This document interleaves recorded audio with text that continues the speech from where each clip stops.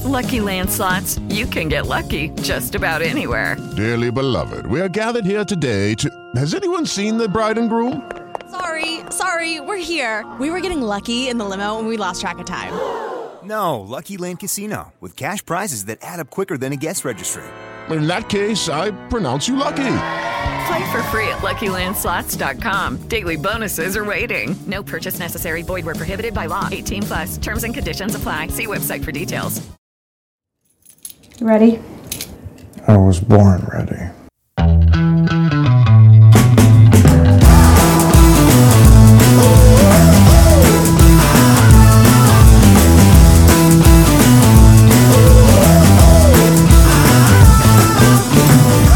Welcome to Advisory Opinions. I'm Sarah Isgard, that's David French, and a bit of a potpourri episode today, catching up on all the things. David, can we just start with a very quick question that I have, which is we got a lot of comments from our clip versus magazine discussion. Oh boy. But the comment was, you shouldn't have used the word bullets. What? There's so much I don't know. I know, Sarah. As soon as the word came out of my mouth, I thought, should I just pause now and re-record that? Because I was just, sometimes you're in a stream of talking and the right word escapes you for a moment. The bullet is not the bullet is part of the round. Okay. So the round includes the bullet, which is the projectile that comes out of the weapon. The propellant, which is the gunpowder, etc., the primer, etc. And so a round is the complete cartridge. Okay, that's the whole thing that you hold in your hand. That's a round. That's why it says a 30 round magazine and not a 30 bullet magazine. But yeah, as soon as I said it, I was hoping against hope that people would just let it go, But I know gun people, Sarah, and I knew that was coming back. Glad we've got that cleared up. Yeah. I mean, my goodness. That's very important, yes. All right, let's start at the Supreme Court. We have a stay and a cert grant in that Missouri social media case, Murphy versus Missouri. This has been bouncing around a little bit, David, but in short, this is about whether the Biden administration's communications with social media companies may or may not have converted them into state actors, whether it was coercive, basically. The question actually for the courts has been, though, what to do in the interim that case is pending, and whether to issue an injunction against the Biden administration from communicating with social media companies. The first injunction from the district court, very, very broad, sort of no talking to social media companies with some small exceptions. It was narrowed by the circuit court. It went to the Supreme Court, and there was an administrative stay put in place. Then, interestingly, that administrative stay was extended for a few more days, so we kind of knew someone was writing something. So here's what we got on Friday. The application for stay is granted. It is also treated as a petition for certiorari, and the petition is granted on the question presented in the application. This is on the bigger question, of course, on what is that relationship? What is coercion? But we had a dissent from that grant for the stay from Justices Alito, Thomas, and Gorsuch. Very interesting. David, what do you think? Yeah. This is very interesting on multiple levels because if folks remember, we've talked about this case at every stage. This is one of those rare cases that we talk about at the district level, the appellate level, and then now SCOTUS. We followed it all the way. We'll keep following it, of course. But if you remember, you were generous in calling it a broader injunction. It was sort of the Godzilla of injunctions early on. So you had a district court stay or a district court injunction against a host of entities and officials related to alleged coercion in censoring social media posts. So it was this giant injunction. Goes to the Fifth Circuit. The Fifth Circuit opinion is interesting because it does identify some things using the NRA versus Volo test that we've talked about before, a Second Circuit test on what's coercion versus convincing. But it was a kind of a stinging opinion towards some of the conduct from the Biden administration, but really a pretty narrow injunction. It went from the Godzilla injunctions narrowed down to something really pretty small, and which is first, the Biden administration may not coerce social media platforms to make content moderation decisions. And second, they may not meaningfully control social media platforms' content moderation efforts. So that goes to SCOTUS. And that is what has stayed here, not the Godzilla injunction. The Godzilla injunction was already really pared down, which led to one of these funny Twitter moments where, by all measures, the district court was pretty substantially rebuked. I mean, when you narrow an injunction that much, it's pretty substantially rebuked. But all the people who want more government control of social media were like high-fiving each other that, see, the Fifth Circuit saw what we saw. Well, it was a mix. The Fifth Circuit saw some of it and not a lot of it. And then in reading the dissent from Alito, Gorsuch, and Thomas here, Sarah, I got to say they have a point, okay? Yeah. So here's the point that they have. And the point is this. So remember, the two elements here of the injunction that has been stayed, so this is an injunction that has been set aside, is you cannot coerce and you cannot meaningfully control. You cannot coerce social media platforms to make content moderation decisions, and you cannot meaningfully control social media platforms. Well, that's just a statement of the law, pretty much. Yeah, that's kind of the law, right? I mean, but the problem is no one really understands the parameters of what that means. Yes, they're kind of loosey-goosey words. That's the whole suit. Like, the government says we weren't coercing or meaningfully controlling, and the states are like, yes, you were. So the injunction saying, don't do the thing that you say you weren't doing that the other side says you were doing, like, that's the debate. So I think I see why we're at where we're at. But of course, there's two other reasons why the Supreme Court stayed the injunction. One, I don't think it actually gave meaningful guidance to the government on what they could or couldn't do. That's the weakness. Yep. Two, and we've talked about this a lot, there's a majority of justices on the court that are very hesitant to dive into emergency docket land. And so the question is always, what is the status quo that we're preserving? Right. That's hard when you're talking about a new government regulation or new government policy. Here, not so much. The status quo is clearly government continue doing what you're doing. We'll decide whether what you're doing is a problem. Right. So I think the status quo was much easier to ascertain in this situation. Yes, I agree with you. It was interesting because when I saw that critique from Alito, Gorsuch, Thomas, and they're kind of like, wait, what? It says don't coerce. It says don't meaningfully control. And that would be that we know that that's already the law, but you're right. There's another element here which could play into this, which is, and again, we're kind of at a shot in the dark. One is, well, we have not really defined what coerce and control is. It sort of, begs the question in a way. Then another one is, it's possible that at least some elements of the majority looked at the conduct as articulated in the cert petition and said, if that's what they're saying is coercing and controlling, that's not coercing and controlling. And so that's a possibility as well. We just don't know because there's no opinion out there. So I thought either the coerce and control language is just too broad, doesn't give meaningful guidance, or, hey, they want to hear this in regular course of business, and as you were saying, status quo, or they read the court papers and said, this isn't coercing and controlling. It's the merits. Yeah. Or at least a quick look at the merits. A quick look at the merits. And in truth, it's all three. Of course, it's all three.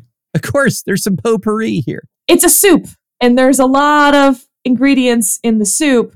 Look, anytime this sort of thing happens, it's good news for the side that wins the injunction. This is the criticism of the emergency docket, is that they are, in a sense, deciding cases by deciding the injunction side.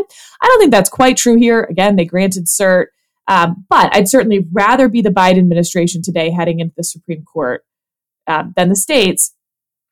That being said, and we haven't done a full dive through the whole record, but, I've read the appellate briefs and the opinion, and there was some stuff that I thought, specifically from the digital director in the Biden administration, and I think I mentioned this before, where, he's not a lawyer, he's a comms guy, and he's shooting off these emails to like flex basically, and like, push the social media companies to take down content he doesn't like. And if you're in the White House counsel's office, I'm sure you're looking at those going, are you serious right now? Oh God, come on, dude. He's doing the very thing you're not supposed to do, which is do this, or I'm going to have to talk to people about, punishments. Yeah. Uh-oh. The best defense that they would have of that language, because we walked through some of that language before, and I was, my thought was, if this doesn't cross the NRA v. Vullo threshold, which is what they were applying, I don't know what, it's about as demanding and imprecatory as you could have. Now, but I guess the best defense, and I'm not sure how good of a defense this is, Sarah, is that those entities and individuals who had actual enforcement authority were quite careful in their language. And this dude, who's just some dude in the executive branch who has zero enforcement authority. He's like the social media guy, basically. Right. He has no cops he can call. I mean, like at his beck and call, he has nothing. He's just a dude yelling. The best defense to that is, well, he's just a dude yelling. He has no authority to back it up whatsoever. Now, the answer to that is, well, he's in the Biden administration. He's a senior staffer in the White House. He's a senior staffer in the White House. It's not that hard for him to pick up the phone, right? And the social media companies don't know. Yeah, they don't know if, he's got a direct channel to FBI, whoever. And so, yeah, it's hard for me to imagine. Let me put it this way. If some of his ranting is not considered coercion, then the definition of coercion, we're kind of in we're going to be kind of in a new frontier. So there's the definition of coercion. Like, if you're saying again, when I say social media guy, I mean the guy who's like, approving social media posts and stuff like that. Right. And rapid response type stuff within the administration. If the question is one, him saying, take this down or else I'm going to go figure out what we're going to do about it. Is that coercion? David, right. To your point, how is it not? Right. Two, there's also, I think, an argument that I find the most unpersuasive, but it's interesting, which is, okay, but the executive branch has 400 million ways in which it can coerce people. Does it need to be connected, i.e., take down this social media post, or I send the FBI, for instance, or can it be take down this social media post, or I'm going to have someone call members of Congress to look into legislation about 302 protections that may or may not go anywhere, but it's going to cause you a huge hassle and make you spend some money on lobbyists. Is that coercion? Yeah, I don't think that's coercion. Like, do this, take this down, or I'm going to start some sort of legislative process that depends on 15,000 contingent actors and blah, blah, blah. No, I don't. See, I don't know. So that's funny. So I found that you find that actually to be a pretty persuasive argument that it's not coercion. I actually find that to be one of the weakest arguments because it worked. Like, doesn't it matter that type of coercion actually worked? The stat that they had, and again, like we're taking it in the light sort of most favorable, was that they took down about 50% of the posts that this dude asked them to take down. On the one hand, maybe that's a low number. Like if the coercion were really effective, you would expect it to be 80 or 90 or 100 if it was really coercive. Like gun to your head coercive, it should be 100. On the other hand, 50% is pretty high. And maybe they had just determined that 50% was about what would keep them away from that Placate him. regulatory coercion. That again, it's not the FBI is going to knock on Twitter's headquarters, but it's that regulatory process, that legislative process, maybe threats of an antitrust investigation. You don't really think they're going to do it, but if you don't take down some of them, they're going to do it. Like, where's that line? Not on the front end of what constitutes coercion in the language, but the evidence that it actually was coercive. And the other complicator here, though, and now, again, this is a huge record, so I cannot represent that every complaint followed this pattern. But as a general matter, the government's defense to some of its conduct has been, actually, what we were doing are highlighting posts that already violated terms of service. And we were doing what anybody can do, which is report violations of terms of service. Now, they did have a special channel, say, that you and I, you and I don't typically, say, email senior executives and say, can you take this down? But they're... Yeah, although that being said, campaigns, like when I was on a campaign, I absolutely had that. Right. Yeah. So a lot of people have a line into these social media companies and they would say, we have identified a violation of your terms of service and we're demanding that you take it down in accordance with your terms of service. And that under that circumstances, it'd be interesting to know sort of what is the ratio if a political campaign calls in, if anybody else calls in and identifies a violation of the terms of service, what ratio, what percentage of takedowns exists. And so, part of the defense again against the Biden administration has always been, well, these are extremely sophisticated corporate entities represented by some of the most capable counsel. And all they did is weighed these complaints the way they would weigh any complaint. And some of the posts did in fact violate the terms of service and we took those down. And the ones that did not violate the terms of service, we left up. So there's a lot of factual questions here, but the language from this Biden social media guy, let me put it this way. If he was actually clothed with regulatory authority over the social media companies, like actual regulatory authority, then it seems to me it's open and shut. It's just a slam dunk. He's telling them to do stuff. If he's just sort of like chief jawboner of the Biden administration with no regulatory authority, that makes it a little bit different. But yeah, this case is really going to depend on the details in a way that's going to make a lot of people unhappy online because they're going to want to end up with something that says whatever the government says, social media companies have the ability to completely whatever social media companies say, the government has the ability to completely, or whatever the government says, social media companies have the ability to completely disregard in theory. So therefore there's no coercion, et cetera, et cetera. They're looking for the big sweeping ruling here, and it's really going to depend on the facts. And it's really, I think, largely going to come down to this guy. He's going to be the center of it, and what kind of authority he had and what kind of authority that would somebody reasonably perceive that he had. By the way, you can tell that he came from campaign world because that's exactly how campaign people have to sort of treat reporters or social media executives or whatever trying to like make their case. I felt like I recognized those emails. Okay, there's one last part of this stay and dissent that we need to talk about, David. It's the Alito Thomas Gorsuch part of it. Yes, I was leaving that for you, Sarah.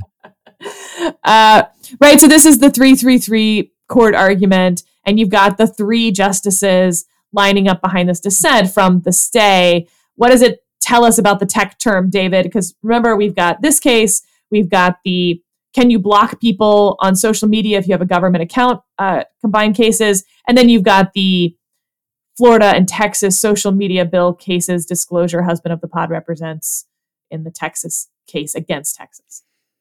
Yeah, I mean, this, we said last time was a tech term, and then with one sentence, Elena Kagan wiped that all out. What was the quote? We're not exactly the 9 best experts on the internet.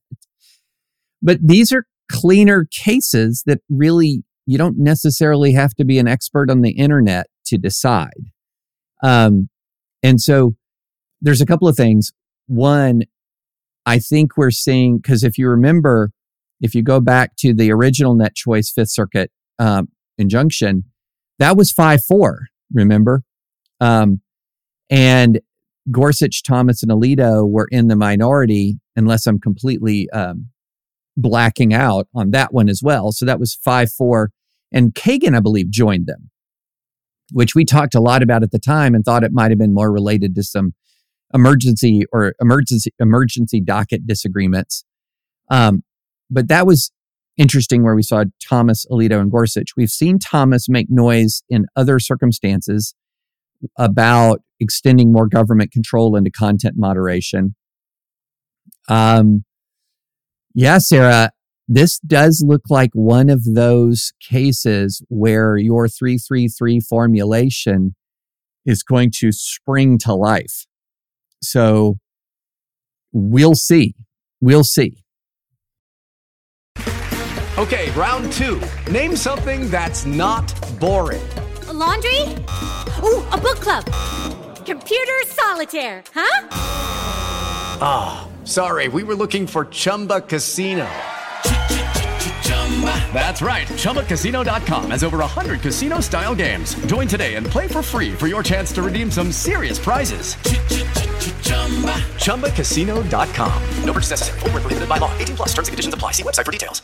And we'll take a quick break to hear from our sponsor today, Aura. Ready to win Mother's Day and cement your reputation as the best gift giver in the family? Give the moms in your life an Aura digital picture frame, preloaded with decades of family photos. She'll love looking back on your childhood memories and seeing what you're up to today. Even better, with unlimited storage and an easy-to-use app, you can keep updating Mom's frame with new photos, so it's the gift that keeps on giving. And to be clear, every mom in my life has this frame. Every mom I've ever heard of has this frame. This is my go-to gift. My parents love it. I upload photos all the time. I'm just like bored watching TV at the end of the night. I'll hop on the app and put up the photos from the day. It's really easy. Right now, Aura has a great deal for Mother's Day. Listeners can save on the perfect gift by visiting auraframes.com to get $30 off, plus free shipping on their best-selling frame. That's AURA frames.com. Use code advisory at checkout to save. Terms and conditions apply.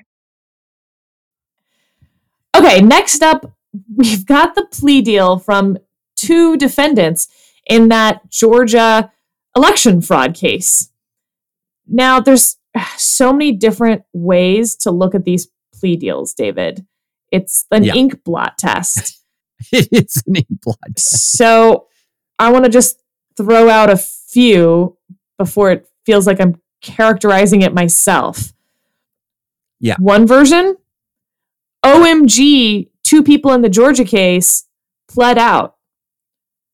On the other hand, after being charged with a zillion felonies, they pled out to minor misdemeanors, no jail time. They have to write an apology letter. As one person, I think it was a comedian online, said, all this does is convince me that Sidney Powell is the best lawyer ever. She got charged with felonies and all she has to do is write an apology letter. What a great negotiator. Yeah. Okay, so there's another version where they've agreed to testify against Trump and other defendants. So, oh boy, he's in trouble and like, this is what you get. And on the other hand, what does this mean for attorney-client privilege? So, like, is it on the client to know that the legal advice that they're getting is going to lead later on to being found that you're a lawyer and you broke the law? I thought that David Latt's write-up in Original Jurisdiction was so great on this because I thought he was really able to present some of the complicated ways that you might react to this plea deal. So anyway, David, it's Sidney Powell. It's Kenneth Cheesebro.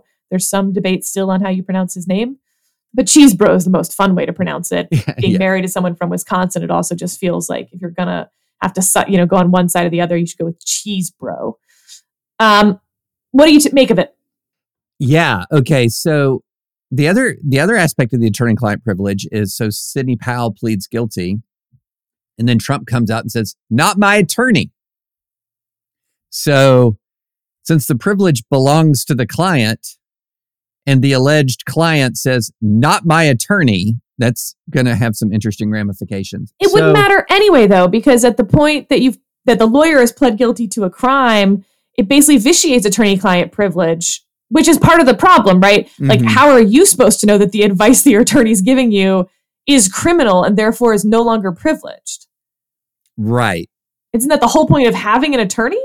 And is this, a Trump, we've talked about Trump law, that like when Trump's name is involved, people just sort of forget what their principles of law are because Trump just overwhelms the conversation. Is this an example of that? Should we be happy or sad about this? Yeah. So I think there's a couple of, if you believe Trump, who would say, I was just relying on the advice of counsel. In other words, I was an open book and I had one lawyer in my ear named Bill Barr or the White House counsel's office. And I had another lawyer in my ear named Sidney Powell or Kenneth Chesebro. And who am I? Who am I to decide between these two? I am but a caveman president. Good reference. Great reference. Thank you. And cannot distinguish between these two things. Or is he a criminal mastermind who's like, I'm stealing this freaking election. I'm claiming fraud and Bill Barr's not coming along with me. But you know who is? Sidney Powell. Let's saddle up and ride into the criminal sunset. And so I do think that there is the theory of the case is not that Trump walked in, sought the advice of counsel and pursued one and not the other. The theory of the case is from before the election, Trump was planning to claim fraud no matter what. That's the theory of the case. But I'm more interested in what does this mean about the strength of the prosecution's case theorizing that's been going around out there that's related to, on the one hand, again, Sarah, as you're saying, it's like this binary. The people who are skeptical about Trump's case say, well, all these felony charges lobbed in their direction and a letter of apology, probation, what's going on here? This is not a strong case. And then the people who think she's got him now are like, okay, the dominoes are falling. And let me just correct one thing. I said that they both pled to misdemeanors instead of felony. Powell pleaded to 6 misdemeanor counts of conspiracy to interfere with the performance of election duties. Chesebro pled to 1 felony count of conspiracy. However, both were sentenced to only probation, no jail time, few $1,000s in restitution, write apology letters to the state of Georgia, and testify against co-defendants. And I found the Daily Show transcript thing. Here's just a letter. This woman actively tried to steal an election. The least she could do is apologize door to door like a sex offender. Sidney Powell sounds like a pretty great lawyer, to be honest. She got treason down to an apology letter. That's an amazing negotiation. Is she still practicing? Because I might want to hire her. And did you see a picture of her was posted after the plea wearing a Q jacket? Oh, God. Yeah, I know. But David, I think that is the question. Because we've talked obviously at length about the relative strength of the Georgia case. I think it's overbroad. I think it's sort of a Jackson Pollock artwork of an indictment. It's just sort of a bunch of stuff. It's really hard to tell who's even charged with what and what actions and elements are being fit into what charges. You look at these plea deals and I think you can look at that either way. Like, yeah, this is proof that it was an incredibly weak indictment because you were that quick to accept misdemeanor apology letter. And on the other hand, you can say they were that quick to accept a plea deal and testify. So what does it mean for Trump or other defendants? Not much to me right now that we've learned, frankly. No. And now I can imagine, let me sort of put on my head a prosecutor's hat who would defend this and say, okay, this is a prosecutor who has the jigsaw puzzle approach to this. No, there's a version where this is the strong case and the version where it's a weak case. Yeah. That's the problem. What they're saying, what that prosecutor would say is both of you are way overreading into the fact that there's no jail time. Look, if you look at mafia prosecutions, you're going to see all kinds of foot soldiers who've done some pretty awful stuff getting some really, really, really sweetheart deals. Because at the end of the day, the prosecutor, it's not a successful prosecution to them if they put Jimmy the Butcher in jail for 75 years and 5 layers up the chain, John Gotti walks. Because Sidney Powell, Kenneth Chesebro, whoever else might plead, Jenna Ellis, who knows? I don't know if she will or won't, but whoever else, they're the foot soldiers. They're the minions. They're the pawns. And we're going to sacrifice our ability to heavily prosecute a pawn to head for the king. And so this is normal stuff. But the other counter is, well, even pawns get like actually sacrificed. I mean, like this is nothing. This is a little bit more than reckless driving for some really consequential stuff. In reckless driving, you lose your license. That's not part of the plea deal, for instance, that Sidney Powell gets disbarred. Now, she may well get disbarred because she just pled to 6 misdemeanors, but it wasn't even part of the plea deal. Look, there's a lot we don't know about why they accepted the plea deal, why they offered the plea deal, why either side thought this was a good deal. I don't think it changes my opinion that I think this is not that strong a case. I don't mean it's like the New York case where I was like, oh, this is incredibly weak. The New York case is incredibly weak to me because they don't have the law on their side, let alone the facts. Here, we've talked about it before. The Georgia law actually probably is on their side. Oh, yeah. Better than any of the other cases other than the documents case. But if you were going after Trump and you're indicting 19 people and it's all kind of a mess, the other issue here is like, okay, everyone's like making a big deal out of the fact that you're getting their testimony. What do you think they know that hasn't already been made public? That's a great point. I mean, like so many other things in the Trump era, everything bad was happening right in front of our eyes. It reminds me very much of when I try to explain who I think Trump is, because there's the version where Trump's a total moron and Trump's an evil genius. Mm-hmm. And for a lot of people, those exist together, which doesn't make any sense. You can't be both. Right. Like Biden doddering fool / criminal mastermind. That's right. They're the exact same problem is that people want to have both beliefs because then you can explain everything, but it doesn't make sense. So after the Charlottesville murder, where a white supremacist mowed down Heather Heyer with his car, I was at a meeting at the White House in the residence with Donald Trump and just a handful of other people. And I think there were 6 of us in the room. I won't discuss what was said in that meeting, but I'll tell you that I went back to my office very disturbed and immediately went to someone else who was a senior DOJ person to tell him what the president had said and what responsibility, if any, I had at that point. And then the president went out publicly and said there were good people on both sides. And I went back to that person and said, never mind. Right. I'm good now. Because now the American people can make that decision. So right. When it comes to this case, what things do you think he was telling Sidney Powell or Chesebro that he wasn't saying publicly on Twitter? Yeah. That is the question that immediately came to my mind when everyone was celebrating. Oh, he's cooperating. Like he said everything. He just tweeted it out. That was the old journalists in 2017 and 2018 would say, I've been working on a story for 3 months, and he just tweeted it out. Yep. He would. And so here's the only thing, Sarah, and this is, remember how much of this depends on the intent element, where one of his defenses is, since I believed I won Georgia, I believed I won Wisconsin. And if they have additional light to shed on that, either from the standpoint of, I told him he didn't. We told him he didn't, but he was the client and we did what the client asked us to do. If they can shed light on something like that, I could see some value add. But this is, again, one of those situations where, and it's so fascinating to have watched this unfold.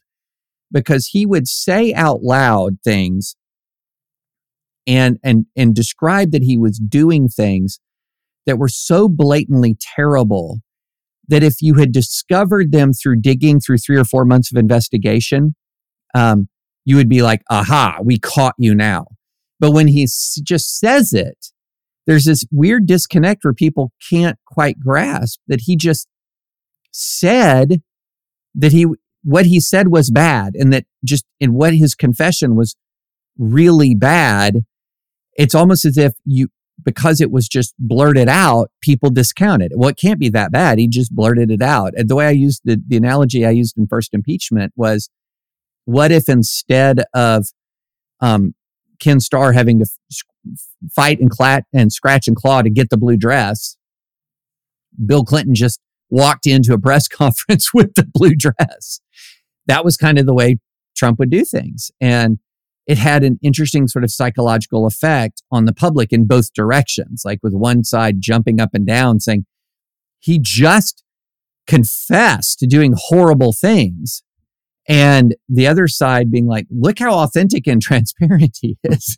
Both can be true. Crazy-making. It is authentic and transparent. It is true. It's absolutely true. I wouldn't dispute that. By the way, so I was using David Latt's Original Jurisdiction newsletter to get that Daily Show transcript. And I remembered we had talked about the interview that Justice Amy Coney Barrett gave in our episode at UVA. And David, you had talked specifically about the fire gets put on the page, but it is not expressed in interpersonal relationships. Yeah. But there were other parts that we failed to quote, and I just felt like they needed some quotes here. Yeah. And this was the best. One morning, her 11-year-old son, Benjamin, who has Down syndrome, asked to listen to the 2000 hit song, Who Let the Dogs Out, while waiting for the school bus. Hours later, Justice Barrett described walking into the grandeur of the Supreme Court, past the portraits of justices who have preceded her, these dignified men, with her son's choice of song stuck in her head. Oh, I love it so much. That's fantastic. But there were a few other more serious parts of this that I thought were interesting. One of the quotes she gave was, I don't think that my perspective or that anybody's perspective is different just by virtue of being a woman. So I think that's really an interesting phrasing, because I think in context she meant my view of the law or my application of the law to the facts, like being a judge. But what she actually said was perspective. Yeah. But of course your perspective is different by virtue of being a mother or a woman or being left-handed, like whatever it may be. Like you have different life experiences because of your differences. So you have a different perspective. So I wondered if that was sort of an interesting slip up. I wonder if I pushed her on the perspective question, if she would say no, like I'm at perspective in applying the law or something. Yeah, that's how I would have to interpret that. Because I have no perspective on carrying a child. Well, and it's become this conservative shibboleth for particularly women of a certain generation, of which I include myself. I'm not calling Justice Barrett old. I want to be very clear about that. I'm in fact referring to us being in the same generation, flattering myself perhaps, that if you grew up in sort of conservative world as a woman, you were supposed to say that sort of thing because it's part of affirmative action, all these other conversations where, I don't know, it was just what we were all supposed to say. But I've been really revisiting that, and I think it's over-applied and not true in a lot of cases. That yes, I think you should apply the law without regard to saying, well, I'm a woman, so I vote for the woman. Like, obviously, there's a difference between that and saying, yeah, my perspective on what they're describing is different because I've experienced that thing. Like, let's just use childbirth because it's the easiest. I have experienced childbirth, and you, David, have not. So yeah, I'm going to be like, oh, well, actually, like this, and this. So I wish that conservative women, I think, would revisit that line because it's so easy to give. You've been so trained to give it. But like, it's not totally true all the time. Yeah. Yeah. Well, and then, of course, when it comes to trans issues, some of the same people would say there's huge, massive differences in Yeah, I think that's what made me revisit it, is this, like, you can't have that both ways either. It can't be that, like, oh no difference between me and a man as a judge or anything else, but also there's a huge difference between me and a man as a judge, because that's why a trans woman isn't the same as me. Like, nope, that one of those two is not quite right. Right. It's very, so much of it is really interesting how so much of our kind of common sense gets completely blown up when it's filtered through politics. Like, you cannot apply any kind of common sense analysis to anything, because one of the first things that is asked when you start internally, when you're a partisan, is, well, if I apply this particular filter, will it give ammunition to the other side? In this conversation, it is hard, because what ends up happening, the reason the conservative women are sort of pick up this line along the way makes perfect sense, because again, I was sort of using affirmative action, and you think higher education or admissions, and like, that's not quite what I mean. I mean more like quota system in jobs of, right. Well, we need to have 2 women on this corporate board. So even though they're not qualified, let's go find them. And conservative people of all stripes would be like, no, because all you're doing is diminishing the women who you do put on the board. Well, and that was because their common sense filter got distorted, because here's a common sense yes. Yeah, women, because of the different life experiences that are inherent in being a woman, have a different perspective. That's a common sense statement. Here's where it gets distorted.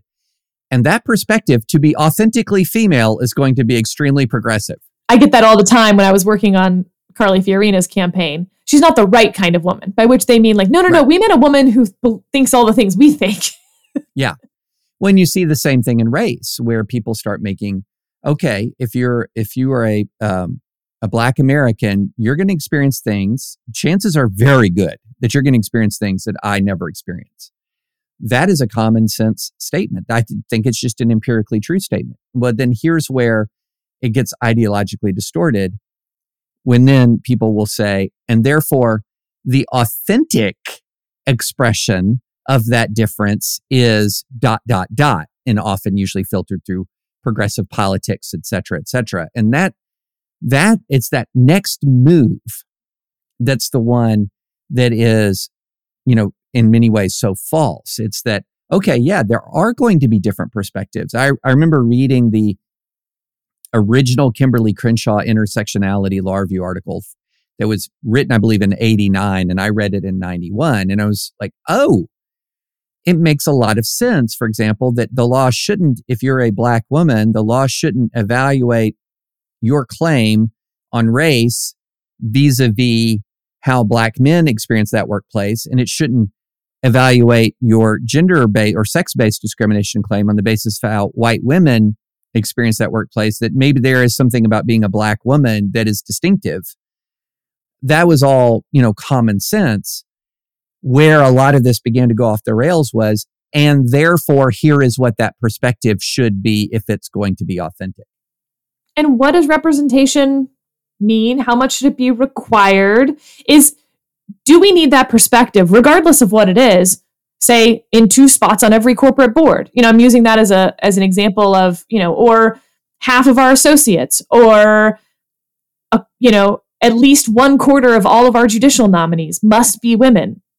A conservative would say, no, that's just a quota system. You're not even asking what that perspective is. You're just assuming there is some perspective. But at the same time, I think you would say that it would be strange, for instance, if none of your judicial nominees were women and you tried to argue, they're like, well, I just picked the most qualified person for the job. Like, well, you're missing a perspective here, certainly, in your judicial nominations overall.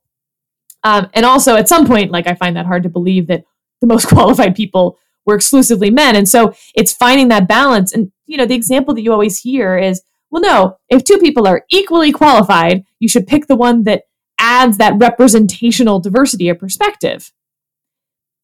2 people are never going to have the exact same resume in all respects, except for their race or their gender or something else. And so that's not a realistic conversation to have. Have the realistic conversation when you're talking about this. How important is representation? How important is that perspective? Doesn't matter what that perspective is.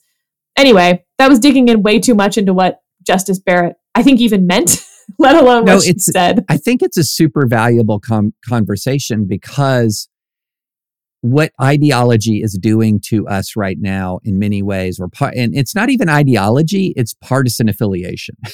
Because the ideologies we're finding out are pretty malleable. It's what the partisan affiliation is doing to us right now is literally stripping from us our reason and in replacing our independent reason and replacing it with a cold calculus that says, I cannot give any ammunition to the other side. It is a sign of weakness or injustice even for me to accommodate any sort of point of view outside my own or outside my tribes. And it's crazy making after a while. It's just crazy making. Unless you think that this is only interesting, if you want to dig into this very small thing that Justice Barrett said. Of course, there's several law firms defending lawsuits across the country related, at least in part, to this exact question post the Harvard affirmative action case. They have some are associate positions or scholarships or fellowships that were reserved for people of certain groups, be it racial groups or sexual orientation or whatever else.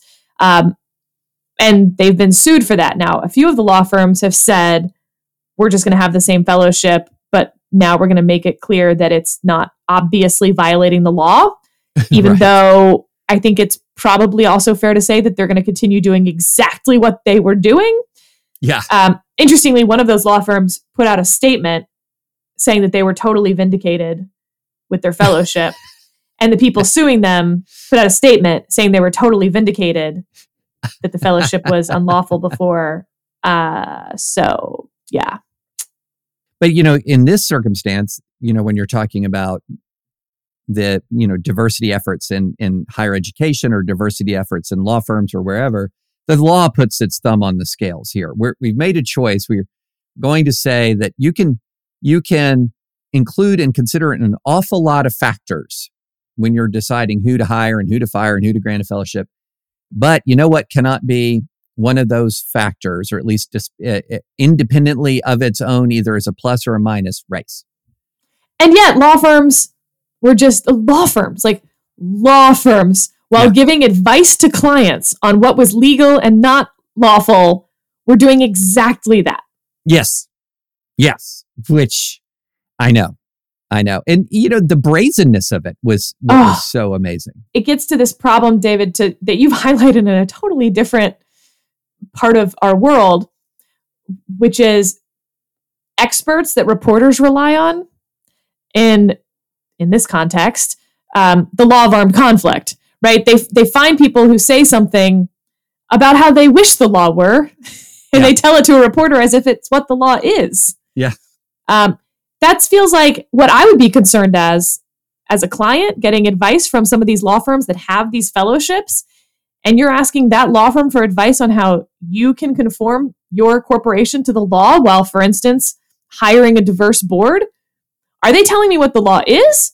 Or are they telling me what they wish it were because they have this program that's blatantly unlawful? Well, and guess what? This circles back to, remember when we talked about the mandatory religious liberty training? That was yes.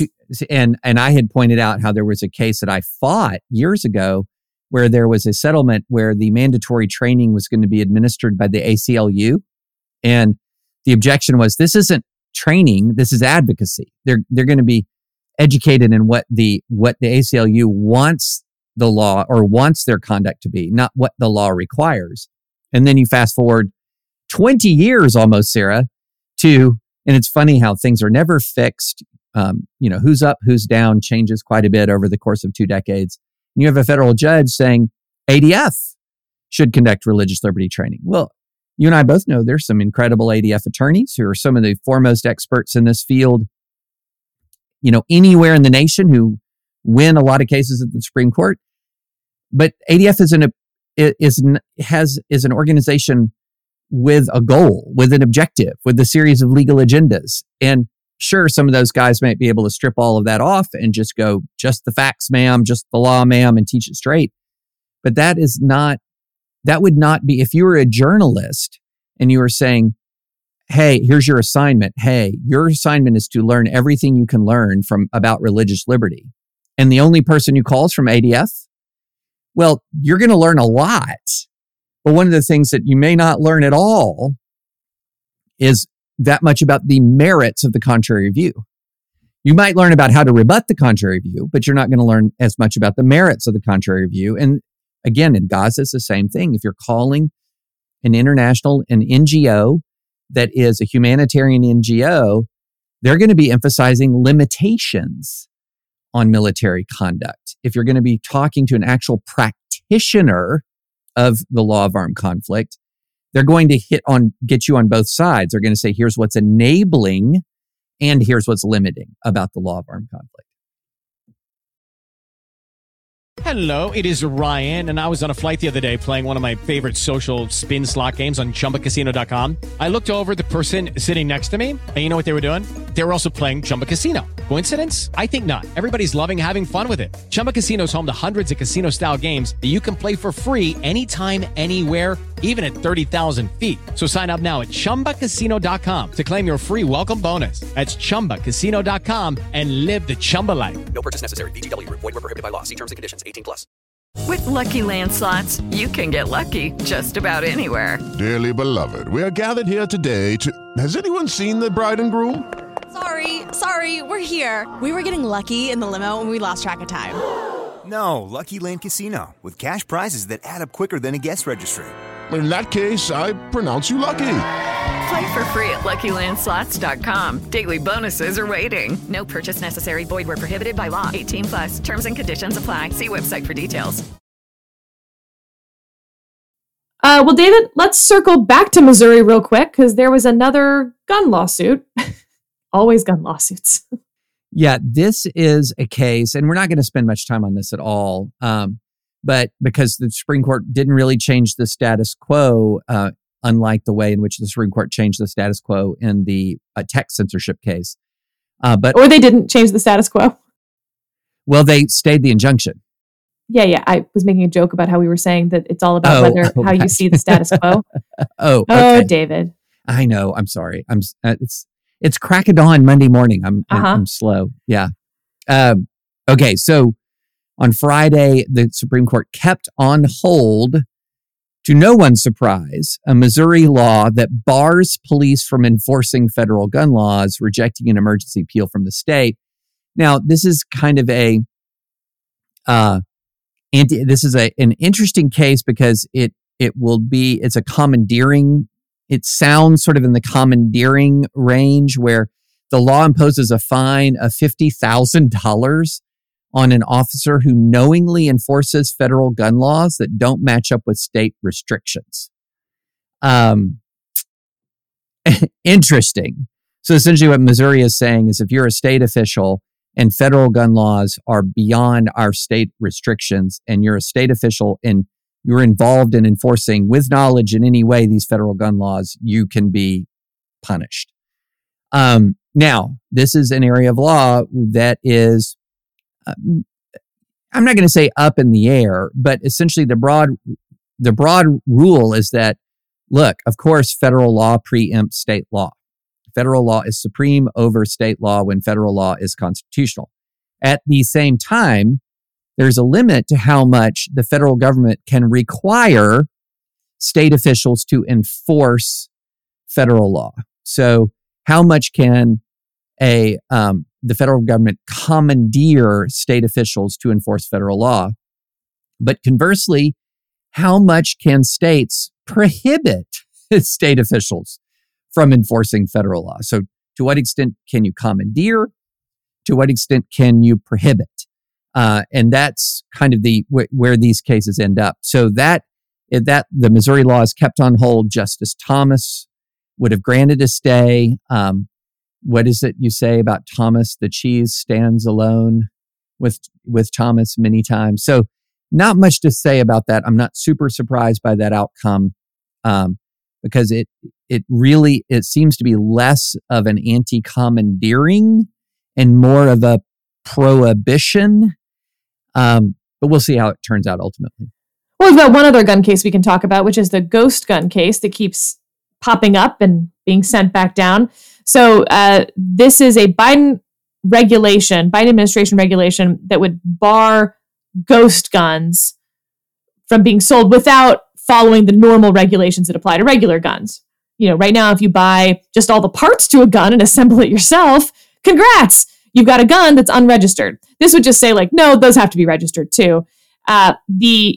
A district judge in Texas issued a nationwide injunction prohibiting enforcement of that regulation from going into effect. The Supreme Court naw-dogged that.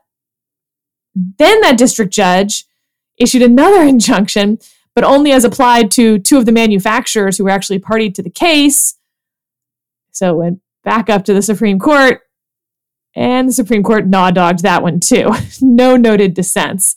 So this actually, I think, is more about the Fifth Circuit conversation that we had over at UVA, David, than it is about even, gun regulations or anything like that, because this hasn't come up on the merits yet. It is only, if anything, you could say it's a conversation more about nationwide injunctions or injunctive relief differently.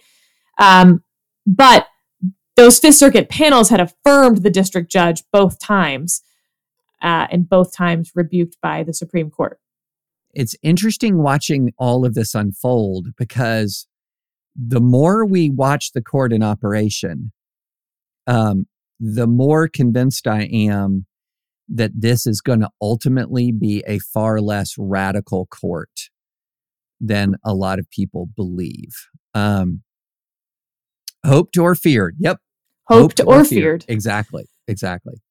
All right. Last thing. For the next episode, I was thinking we could do a mailbag episode. So if you are a member of the Dispatch, you can hop in the comments section and send us your questions that you want us to answer on the next episode. If you're not a member of the Dispatch, I think it's like $10 a month. So for $10, you can send us your question. And by the way, if you join just to ask us a question, note that in your question. We'll reward that behavior. Thank you for your support in advance. And I thought I would inspire people, David, with this future mailbag episode and hopping in the comment section to ask questions by asking you one question from the comment section of the last episode. Gotcha. Which is, you've railed against the Smith standard that you want that replaced. What do you want to replace it with? And do explain the Smith case. Yeah. So Employment Division v. Smith. This is the case that if we had sound effects in the AO podcast, you know how every time Woodrow Wilson's name is mentioned on the Remnant, you hear the Urakai theme from the Two Towers. This is my Urakai theme song. Every time Employment Division v. Smith is mentioned, we should hear the Urakai theme or something even more sinister. But this is the Scalia opinion that said a free exercise claim is going to fail whenever it confronts a neutral law of general applicability.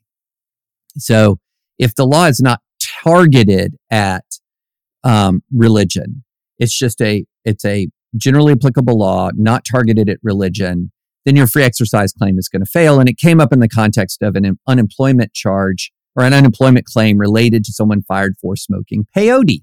And the neutral law of general applicability was a law prohibiting use of hallucinogens and other kinds of drugs. And so therefore he failed. And to this day, Sarah, I don't think we would have had Employment Division v. Smith if it came up in any other context but the drug war. Oh, there's plenty of people who say this was Scalia's religious side of his brain at war with the anti-drug side of his brain.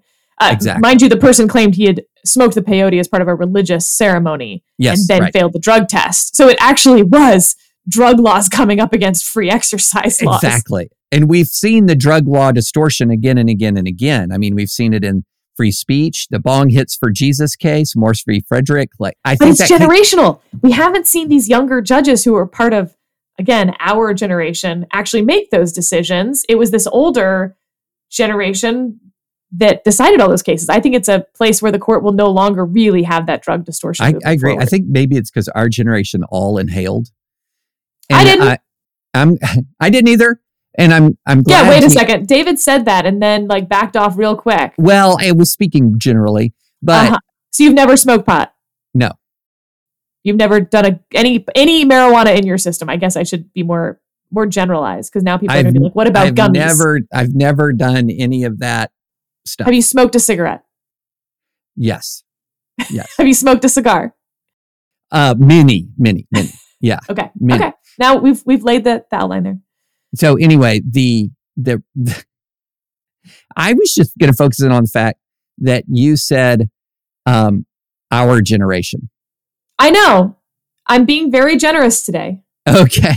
Because that to me was... I'm in a generous mood. That was the headline. But no, so so in this case, it was an extreme case that came out under unusual circumstances, highly specific circumstances, I should say, and overturned a standard that was actually working, which was there was strict scrutiny applied when you made a colorable claim that your free exercise rights were being substantially burdened, then strict scrutiny applied. Now, this was the construct created when the Religious Freedom Restoration Act was passed in the hopes of overturning Employment Division v. Smith. Okay, and so when you talk about Employment Division v. Smith, and it was immediately followed by the Religious Freedom Restoration Act, which tried to bring us back to status quo ante. And it did at the federal level. It was ultimately struck down in its applicability to the state and local level.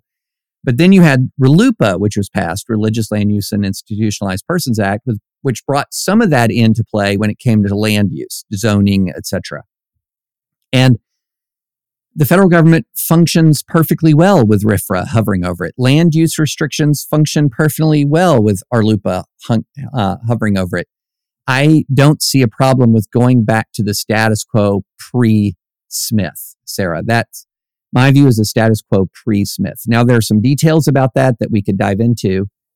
We don't have a lot of time because we have a hard out, and I have to tell you how I saved the house.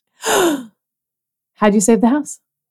Yeah, so this is a crazy story, Sarah. I'm fulfilling a public service for listeners. So it's Saturday night.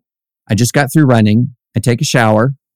That was a humble brag there, just so listeners know. Just staying fit, Sarah. Just staying fit. Yep. Take a shower. I finish the shower, and it sounds like somebody's taking a shower in the house. And it sounds like it's coming from the part of the house that no one's living in, the apartment where Camille and Jared and the grandbabies were living for a year and a half and before they went to Chicago. But nobody's up there. So I thought, did a pipe break in the middle of the fall up in the apartment? Did somebody sneak up into the apartment and start showering? So I go up there, nothing's going on. And I come back down. I still hear the sound of like somebody showering. And so there's 3 of us in the house and nobody's taking a shower. No water's running, no washing machine, nothing. And I thought, uh-oh.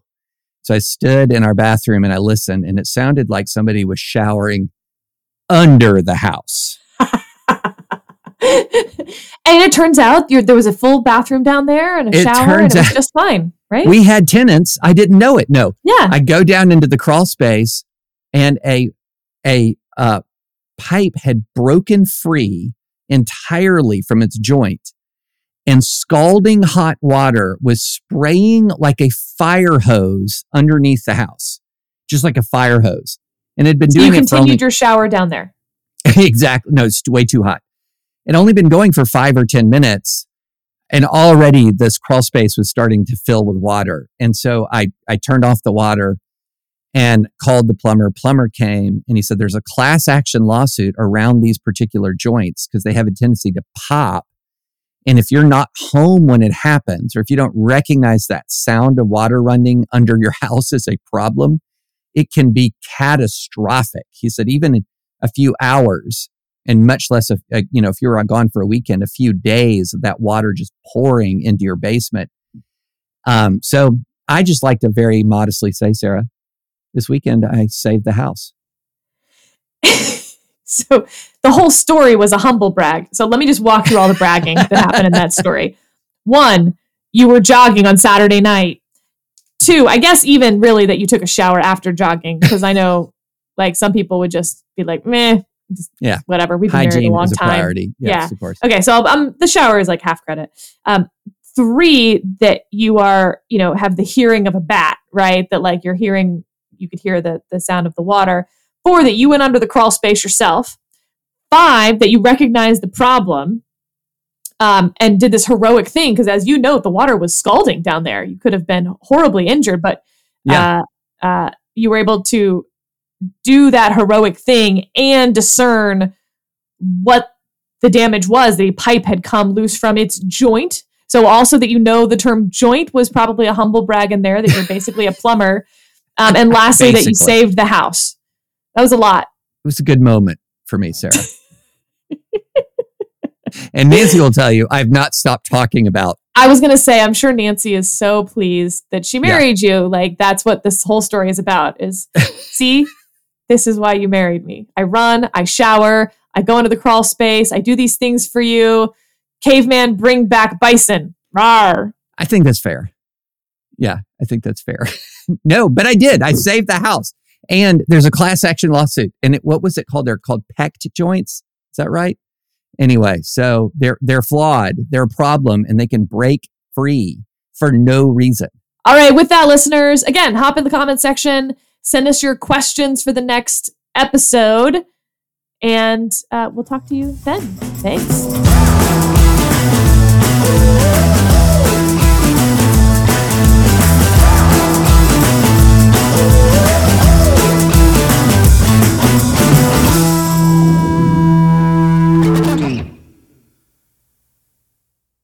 It is Ryan here, and I have a question for you. What do you do when you win? Like, are you a fist pumper, a woohooer, a hand clapper, a high fiver? I kind of like the high five, but if you want to hone in on those winning moves, check out Chumba Casino. At ChumbaCasino.com, choose from hundreds of social casino-style games for your chance to redeem serious cash prizes. There are new game releases weekly, plus free daily bonuses. So don't wait. Start having the most fun ever at ChumbaCasino.com. No purchase necessary. VGW. Void where prohibited by law. See terms and conditions. 18+.